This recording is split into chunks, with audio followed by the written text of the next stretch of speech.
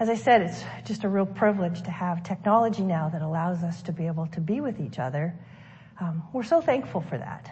But we're in a world of chaos, in a world of unknowns and uncertainty, which makes this Good Friday even a more special thing.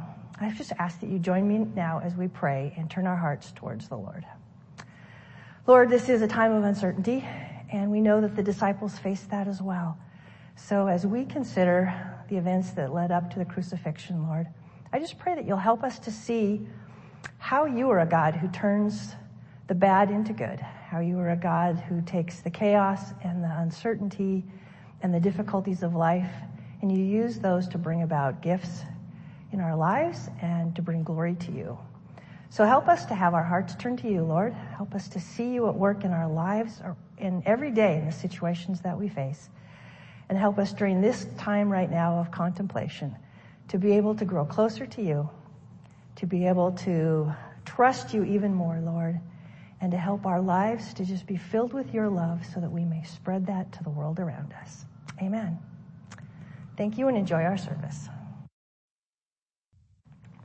This is the point in our Good Friday service when we would normally take an offering, and our offering for our Good Friday service goes towards our benevolent fund, which is our helping fund. We use that to help people who are in need in our greater community and also people who are in need in our church community. And so if you are able to, we would love to have you give. Obviously, we can't give together, but if you are giving online, if you do that already, you can make a special designation for our benevolent fund. And if you send in your giving, you can do that by just mailing in a check and indicating on that designation for the benevolent fund. If you are a person who is in need in our community, we want to be aware of that as well, and this is what this fund is for. So if you have needs, please let us know. If you have prayer needs, any other ways that we as a church can be ministering to you, please contact us. We are here to serve you, and we would love to know about those things. Let's pray. God, we thank you that you are a God who loves us and a God who blesses us. As we give our offering together, we thank you for the ways in which you generously bestow your gifts upon us and invite us to participate in the work that you are doing by our giving as well. We pray that you will use the gifts that we give tonight to honor you, to proclaim your name among those in our neighborhoods and proclaim your name among those who are part of our church. We thank you for your love. We thank you for the ways in which you see us and know us. I pray this in your name. Amen.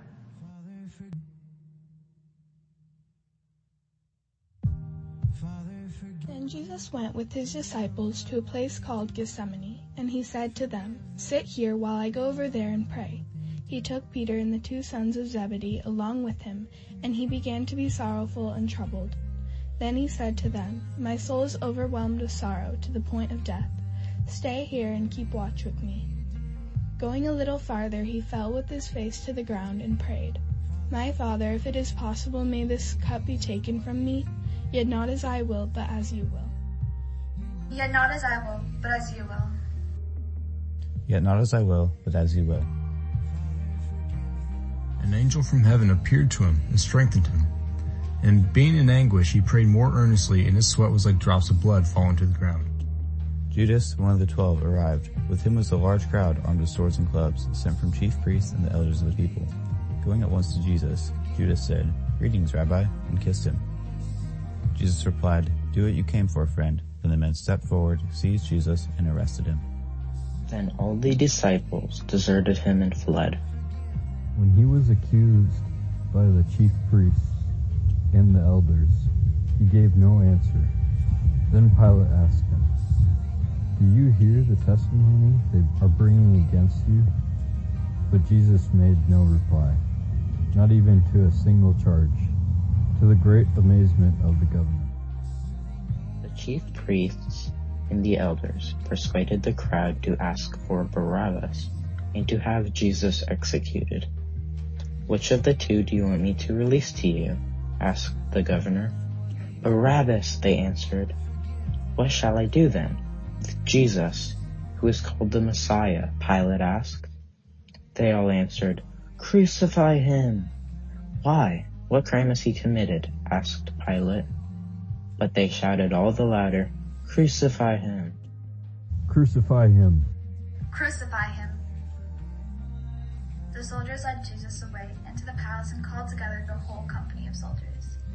They put a purple robe on him, then twisted together a crown of thorns and set it on him. And they began to call out to him, "Hail, King of the Jews!" Again and again they struck him on the head with a staff and spit on him. Falling on their knees, they paid homage to him. When they had mocked him, they took off the purple robe and put on his own clothes on him. They led him out to be crucified. 2 other men, both criminals, were also led out with him to be executed. When they came to the place called the Skull, they crucified him there, along with the criminals, one on his right, the other on his left. Jesus said, "Father, forgive them. They do not know what they are doing." Forgive them. They do not know what they are doing. Forgive them. They do not know what they are doing. One of the criminals who hung there hurled insults at him. "Well, ain't you the Messiah? Save yourself and us." But the other criminal rebuked him. "Don't you fear God," he said, "since you are under the same sentence? We are punished justly, for we are getting what our deeds deserve. But this man has done nothing wrong." Then he said, "Jesus, remember me when you come into your kingdom." And Jesus answered him, "Truly I tell you today, you will be with me in paradise." It was now about noon, and darkness came over the whole land until 3 p.m, for the sun stopped shining, and the curtain of the temple was torn in two. Jesus cried out in a loud voice, my God, why have you forsaken me?" Why have you forsaken me? Why have you forsaken me? Jesus called out with a louder voice, "Father, into your hands I commit my spirit." When he had said this, he breathed his last. He had no beauty or majesty to attract us to him, nothing in his appearance that we should desire him. He was despised and rejected by men, a man of suffering and familiar with pain. Like one from whom men hide their faces. He was despised, and we held him in low esteem. Surely he took upon our pain and bore our suffering. Yet we consider him punished by God, stricken by him and afflicted. But he was pierced for our transgressions. He was crushed for our iniquities. The punishment that brought us peace was on him. And by his wounds we are healed. And by his wounds we are healed. And by his wounds we are healed.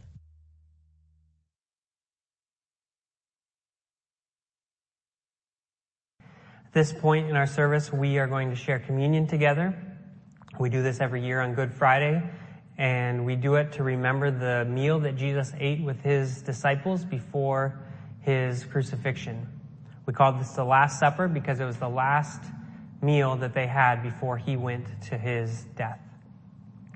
So as we come to the story of this Last Supper in John chapter 13, we're told, it was just before the Passover festival. Jesus knew that the hour had come for him to leave this world and go to the Father. We're told Jesus knew. He knew all that he was about to endure. He knew the suffering and the pain that he was going to experience. He knew that one of his closest disciples, Judas, would betray him. He knew that the rest of his disciples, when the time came, would abandon him. They would scatter and flee.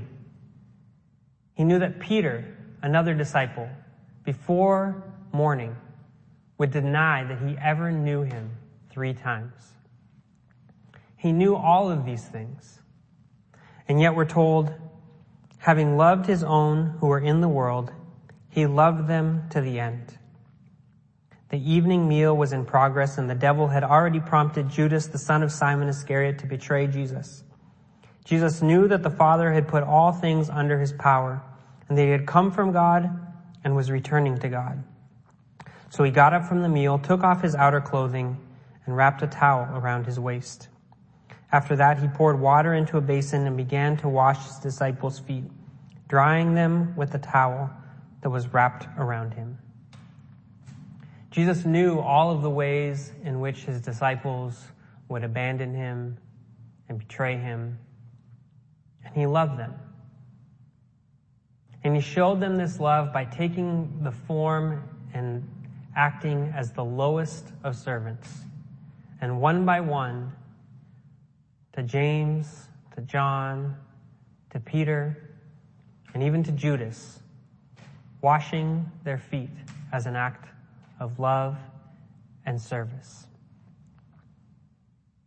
But this wasn't the only way that Jesus showed his love to his disciples, and it's not the only way he shows his love to us, because in just a few hours, he would show the fullest extent of his love by going to the cross and taking their sins upon himself to give them life.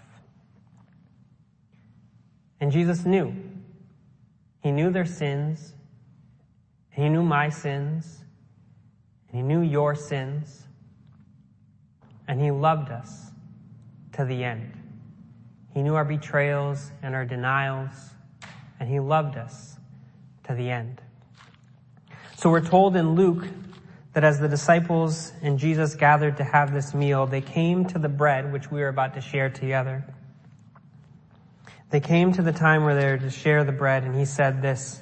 He says, he gave thanks, broke it, and gave it to them, saying, "This is my body, given for you. Do this in remembrance of me." This bread is a representation of Christ himself, his body, that was given for you and I as an act of love. This was not a backup plan. This wasn't a failure of what Jesus actually intended to do, but this was Jesus' choice. This is why he came, to go and endure the cross for you and for me as an act of love. And so John tells us in John 3:16, "For God so loved the world that he sent his one and only Son, that whoever believes in him will not perish, but have everlasting life."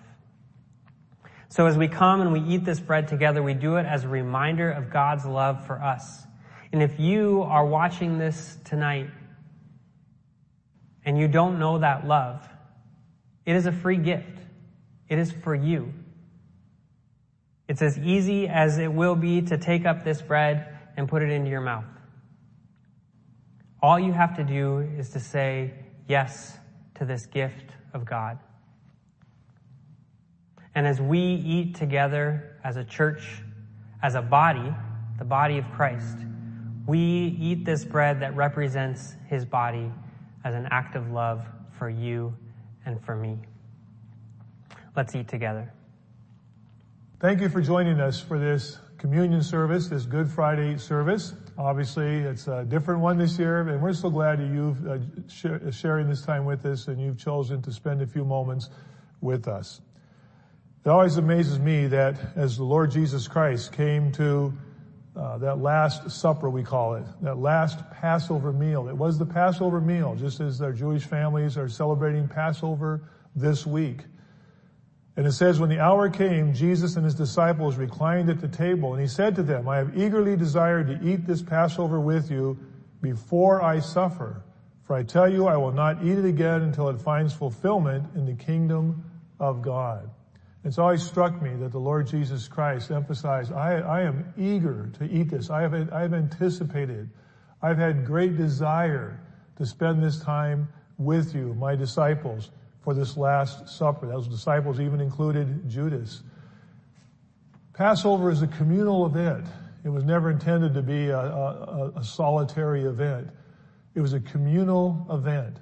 And it was a time to celebrate. After the lamb has been slain and now it is roasted for the meal, a time to celebrate their freedom and their deliverance and their salvation.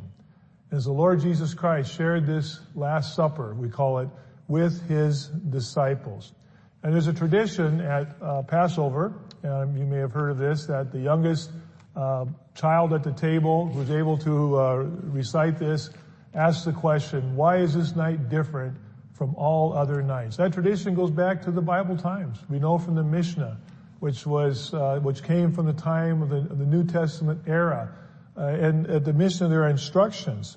And the instructions we find here, and he says here, they mix him the second cup, and here the son asks his father, "Why is this night different from other nights? For on other nights we eat seasoned food once, but this night twice. On other nights we eat leavened or unleavened bread, but this night all is unleavened. On other nights we eat flesh, roast, stewed, or cooked, but this night all is roast. Why is this night different from all other nights? As a child growing up, Jesus may have been the one at the table as the youngest child at one point, as their extended family gathered, be the one to ask, why is this night different from all other nights? And of course, there's a little bit of irony this year as that is said, because this Passover night for this past week is certainly different from any in their lifetime. Why is it so different than all other nights?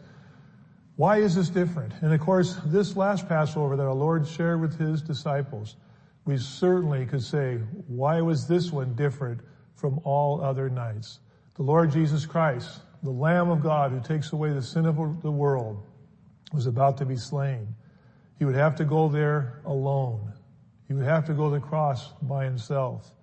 But on this night, this communal gathering, he desired to be with those whom he loved, those who were closest to him, just as you desire as we come toward Easter.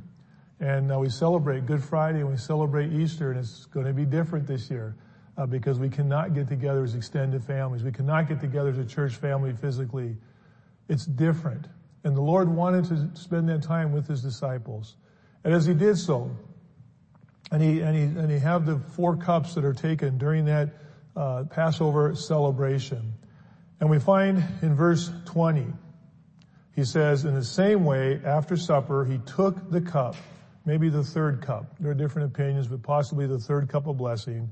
And he said this cup is the new covenant in my blood, which is poured out for you. This night, this Passover, this Last Supper was different than all others because it heralded what was about to come. The pouring out of the blood of our Lord Jesus Christ on the cross of Calvary.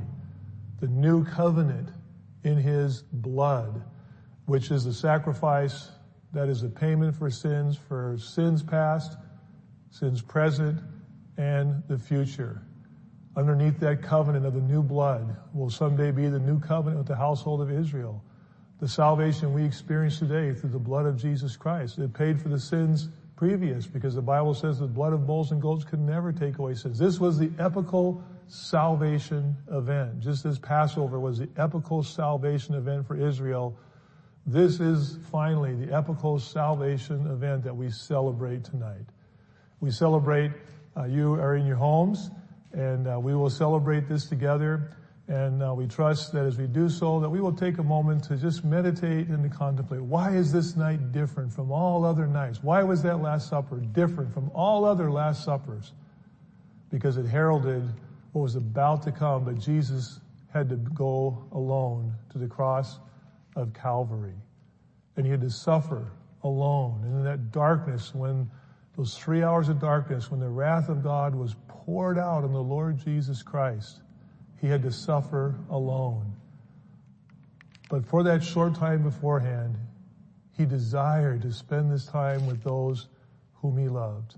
And we desire as a church family tonight to spend this time with you, with your family. Maybe you're alone by yourself. Be with your family.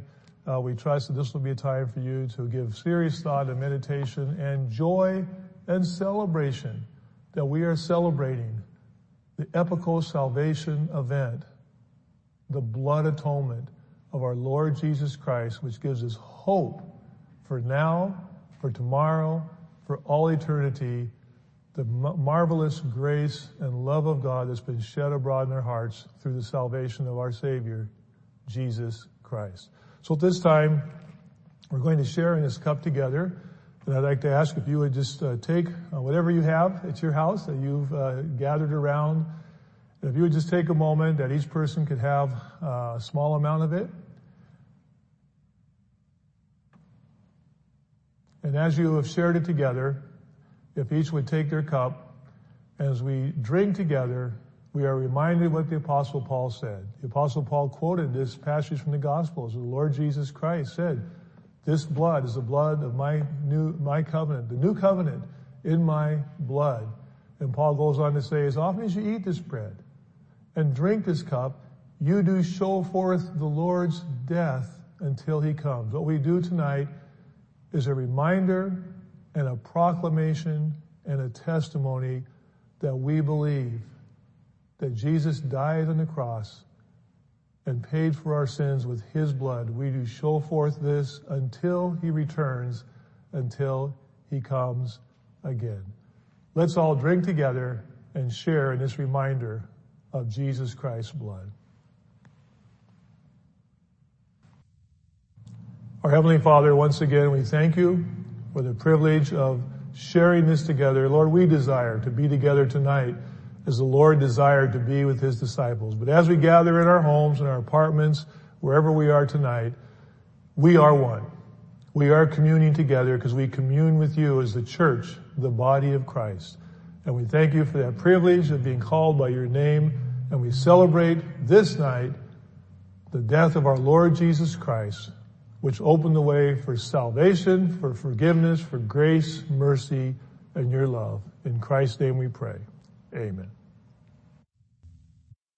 Thank you for joining with us tonight for this online communion service. We really appreciate it, and we trust it's been meaningful for you and your family. As the Lord Jesus Christ concluded that Last Supper, they would have come to the end of the Hallel Psalms, which were sung twice during this celebration, at least 118th Psalm. And the last portion that would have closed the Hallel Psalms and the Passover celebration was this. The stone the builders rejected has become the capstone. The Lord has done this, and it is marvelous in our eyes. This is the day that the Lord has made. Let us rejoice and be glad in it. O Lord, save us. O Lord, grant us success. Blessed is he who comes in the name of the Lord. From the house of the Lord we bless you. The Lord is God, and he made his light shine upon us. With boughs in hand, come and join in the festal procession up to the horns of the altar. You are my God. I will give you thanks. You are my God. I will exalt you. Give thanks to the Lord, for he is good. His love endures forever. And at the end of that service, it says that Jesus and his disciples sang a hymn, and they went out to the garden tomb, toward the Mount of Olives. And so at this time, we want to conclude our service and just want to remind you to join us, please, for Easter Sunday morning. Our service will be broadcast at 9 o'clock. You can watch it anytime during the day, but it will be available at 9 o'clock because we're going to gather on Easter together as we have the last several weeks, and we're going to celebrate the resurrection of our Lord Jesus Christ from the dead. And please join with us, and thank you again for sharing this time with us. Our Heavenly Father, we thank you again for these few moments to commune together and to commune with you around this Last Supper celebration. And Father, we thank you even during these difficult times that we have hope in the gospel. We have hope through our Lord Jesus Christ. We look forward to the day that we can gather again at our church family to gather and to worship. But we will continue to be the church of our Lord Jesus Christ each day. And we look forward to celebrating Easter morn, Resurrection Day together in Christ our Savior's name. All God's people say together, amen. Thank you.